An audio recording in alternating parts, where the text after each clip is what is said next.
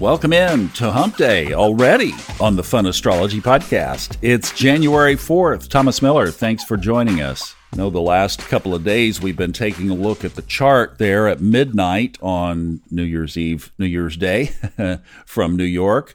And really, when you look at the chart right now, it's a fairly quiet chart. We have 3 planets now in Capricorn.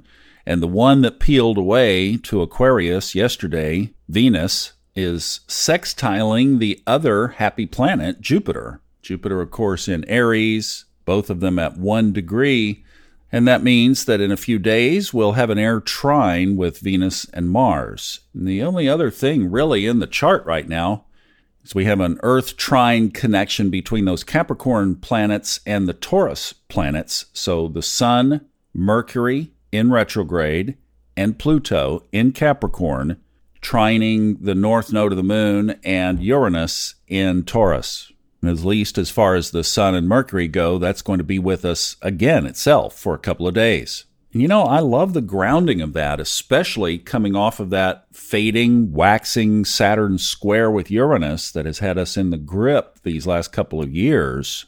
At least Uranus now has some friendly faces to smile at across that trine. And even Neptune in Pisces is smiling because it's in an aspect with Pluto, but it's a sextile. Mercury's in on that energy too, and the Sun will be moving into that position. So good things in these key areas of the chart. And really what it speaks to is grounding, centering. There's another aspect of this chart as you look at it that we should point out, and that is that we have a bowl-shaped chart here. So from the Sun at 13 degrees Capricorn over to Mars at 8 degrees Gemini, let the moon float, right? But all the energy in the chart is contained between those signs. Capricorn, 2 planets now in Aquarius, 1 in Pisces, 2 basically in Aries, 2 in Taurus, and today 2 in Gemini because the moon's in there. So that stacks the energy in that section of the chart. My chart is a bowl-shaped chart, and it does. It concentrates the energy of your life into these fewer numbers of signs. But for those of you who are really into your astrological practice, then you know that moving to the other side of the chart is where you really get your growth. So in this case, we would be looking at Cancer, Leo, Virgo, Libra, Scorpio, Sagittarius.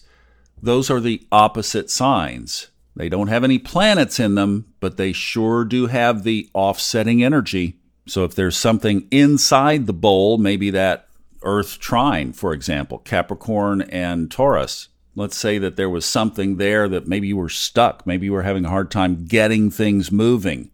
Well, then you could look at the opposite signs for some inspiration.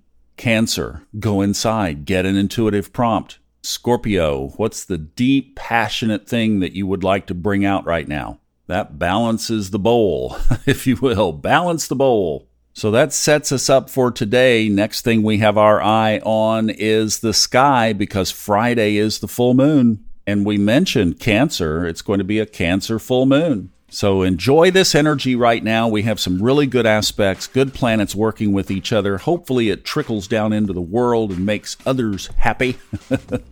Let's hope. And I'll see you back tomorrow. Have a good one. Bye-bye.